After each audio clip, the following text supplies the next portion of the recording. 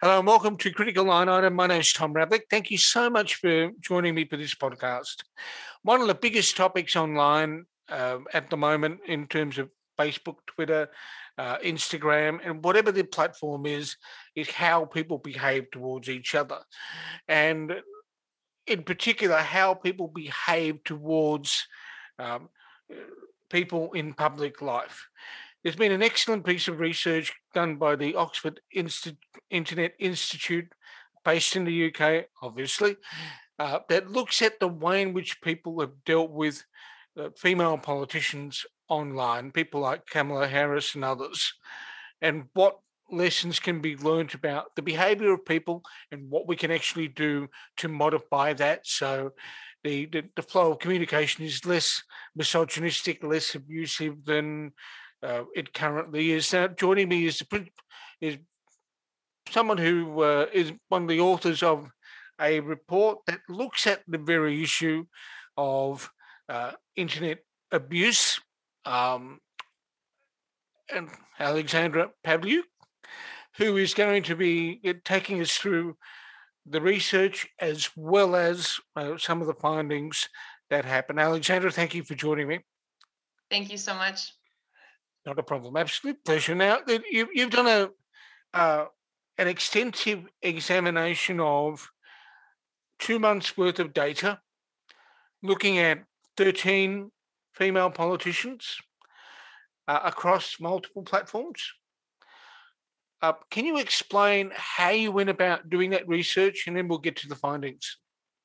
Yeah, so first off, it really was a group effort. Like there were about six of us listed as authors and a team behind us dealing with the data collection largely and parts of the analysis as well. So we were teamed up with the Wilson Center, a think tank in Washington, D.C., led by Nina Jankovic, as well as Moonshot CVE, a company for countering violent extremism that's based in London and has offices around the world, and myself, of course, as well. And the a big thing we wanted to push forward with this particular piece of research was looking at multiple social media platforms. So we didn't just look at Twitter, we looked at 6 platforms in total to see the kinds of abuse and the kinds of disinformation that's spread across them about American politicians, as well as a Canadian, a Brit, and a New Zealand woman politician. Okay. The online environment is fascinating, and when you're looking at these things, how did you carve up the data across those platforms, and what methods did you use to weed out the terminology? Because there's a lot of material online, isn't there? And you got to find a way of making the machines find what you're after. Yeah, of course. So through Moonshot, we had access to a number of APIs to collect data in the first place, and the terms that we put in to collect the data was the name of the woman politician of the 13 we studied, as well as a list of over, I believe, 40 typically negative terms that could be used towards women online. So we didn't scrape everything that mentioned the women online, because of course for Kamala Harris, we already had issues with our data collection kind of overflowing in some examples when trying to collect on her and Alexandria Ocasio-Cortez. So what we did was search for the name of the woman plus one of these terms.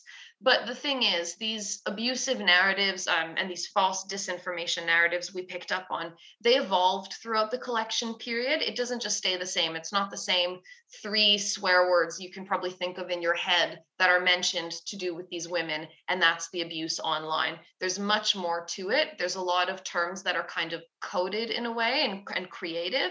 So hashtags that maybe don't have a swear word in them, but imply some kind of sexual connotations about the woman. Okay. So Yeah. during the collection, apologies. So during the collection period, we were also keeping an eye on other social listening tools to see which narratives were coming up. And then we added those terms into our final full 2 month collection that we did historically at the end of the 2 month period. So in 2 months, how many individual posts did you actually end up getting? So the amount of posts we found was about 336,000. And we found that abusive narratives were spread about 12 out of our 13 subjects, and outright false narratives were spread about 9 out of our 13 subjects. So it ended up being about one abusive or disinformation post every 4 minutes within the collection period. Aside from wondering whether the people who posted that material had better things to do with their time, what were the principal concerns that began to unfold as you made your observations during of the data that was collected during that period? Yeah, of course. So there are some main concerns we're always thinking about with women politicians. And the first is that it could influence votes if people see these false disinformation narratives Okay. about women, about their sexuality, about transphobic narratives and racist and racialized narratives. It of course could influence people's opinions of these women and then influence what they do when they enter the ballot box. And also a bit of a long-term concern is that seeing these kinds of narratives online as a young woman could discourage you from wanting to kind of be in the public light, whether that's as a politician or some other kind of public role that involves social media participation, like journalism or activism in the future, or even academia. Well, can I pick up on that latter point? We know that discourse on social media um, can be extremely coarse, um, coarse, crude language that is inappropriate for polite company, being my favorite euphemism of all time. Um, but when you spoke to people during the research, was that element of um, being a target of that kind of commentary a real concern for them?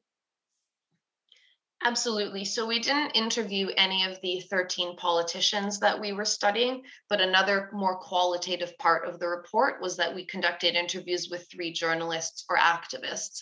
And one of the women felt that she was put into the dryer and it was turned on high for days when these kinds of slews and dog piles of really abusive comments and sometimes violent threats are sent through social media platforms.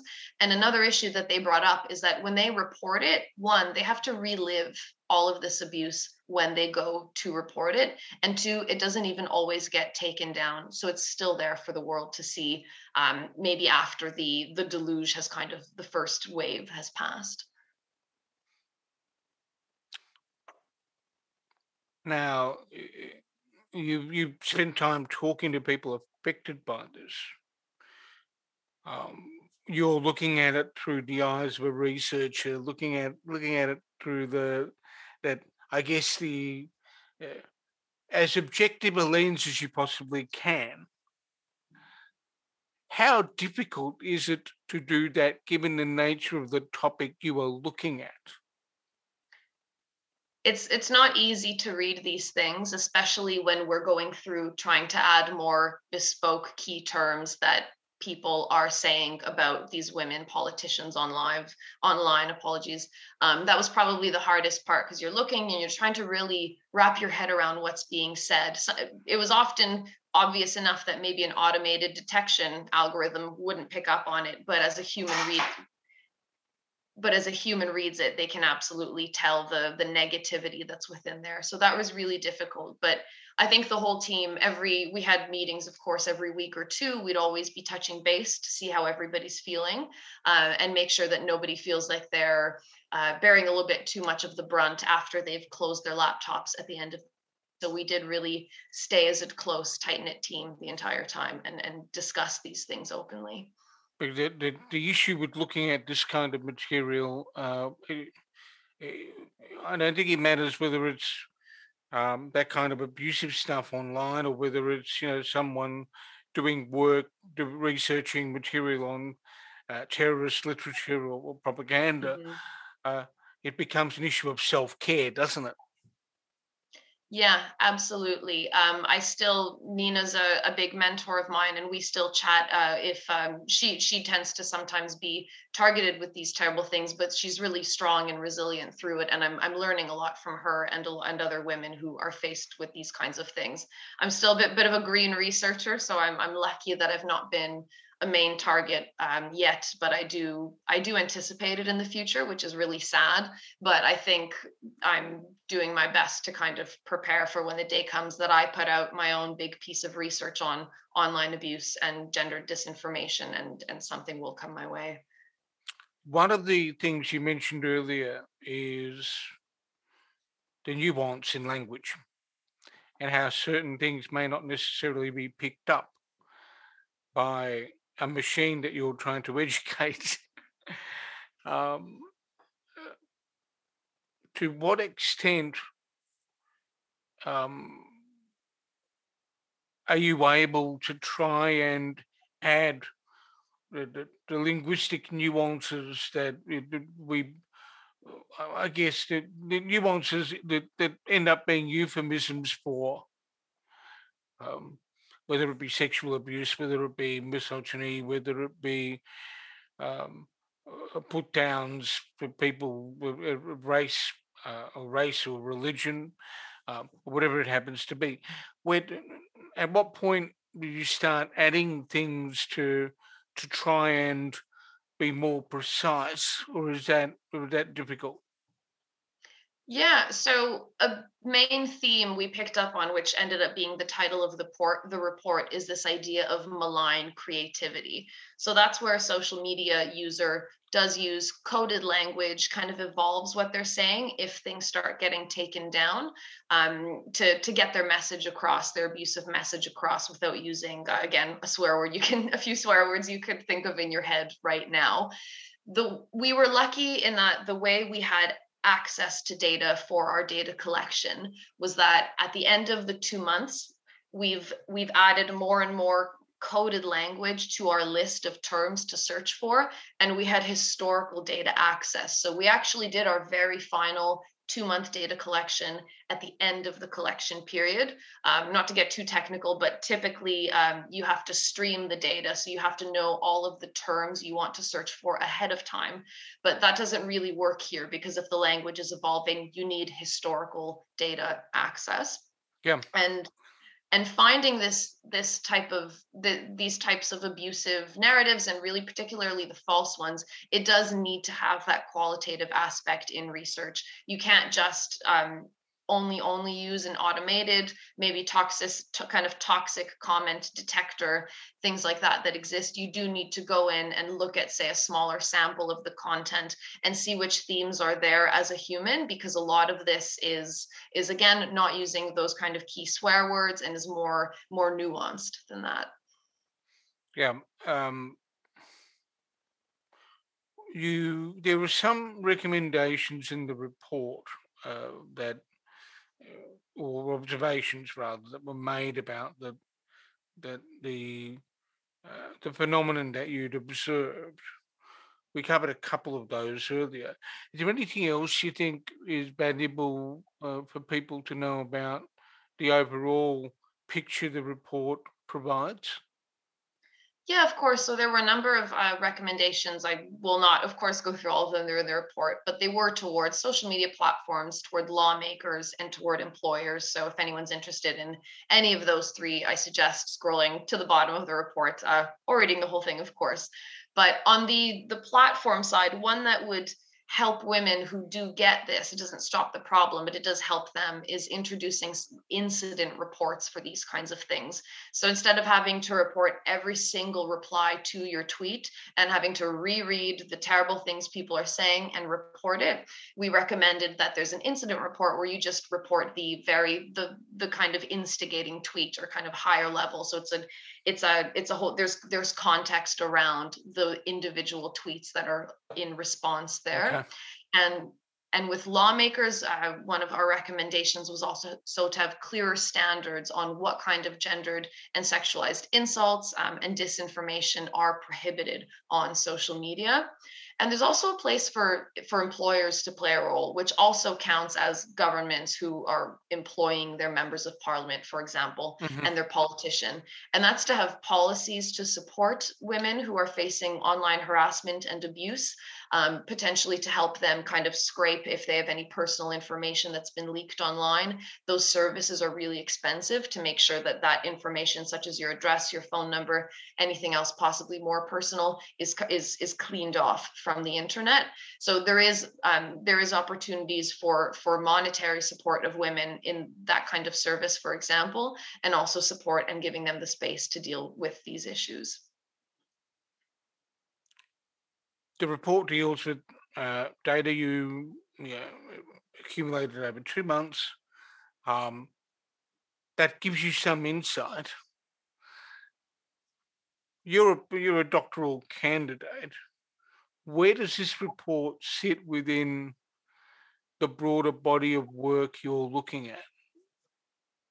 Of course. So there were two kind of ways that we push forward the research here that I'm going to continue pushing forward in my doctoral research. One is that even though we did focus on the states and our data collection was during the US election, which was really valuable to wrap our heads around, we did also try to look at other women politicians in other countries.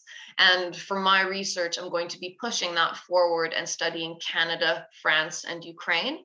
So these are three countries that are all democracies at different kind of at different stages, and also have different amounts of women in parliament, and women are treated quite differently in some of these countries compared to others. So that's one piece that I believe needs to move forward, is having more internationalized understandings of these phenomena, because the themes we picked up on of gender disinformation narratives that were sexualized, transphobic, and racist and racialized, there will be other themes that come up in different countries. So those are the kinds of things that I'm trying to explore. And the second piece that I was really proud to be working on with this was, again, the fact we were looking at multiple social media platforms. So here we had 6 that we were looking at. I'm hoping to push that forward more to the platforms that are popular in those 3 countries to understand the differences there, because these are understudied platforms where maybe there's fewer users, but research has shown that information does travel between these platforms. And if you think about it as a kind of a natural environment, pollution, the abuse that is pollution, will spread throughout the environment. So keeping an eye on these really these smaller, more niche platforms where this type of conversation has been found to occur, abusive conversation, is another really, really important piece moving forward, and not just looking at Twitter. There's and you look more at the public, I guess, the public space in social Mhm. media. Um, is it your intention to go and have a bit of a look at the Wild West, like Telegram or other platforms that are, shall we say, less well moderated?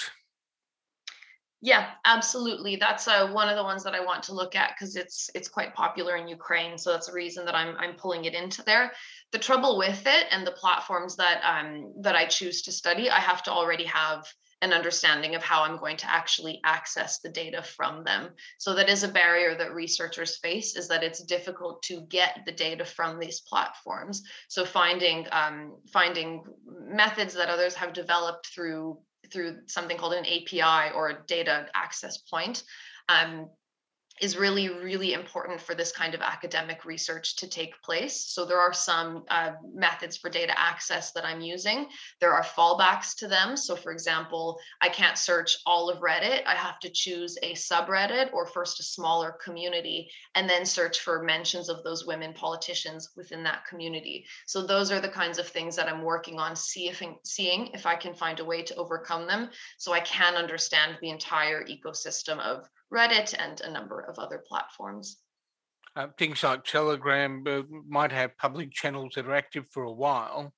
If the Yeah. public channel disappears, but you haven't got an archive on it of it, there's no hard evidence of that abuse or the misogyny or whatever else that you need to have as the actual sample for the research, um, and a deep dive you're wanting to do.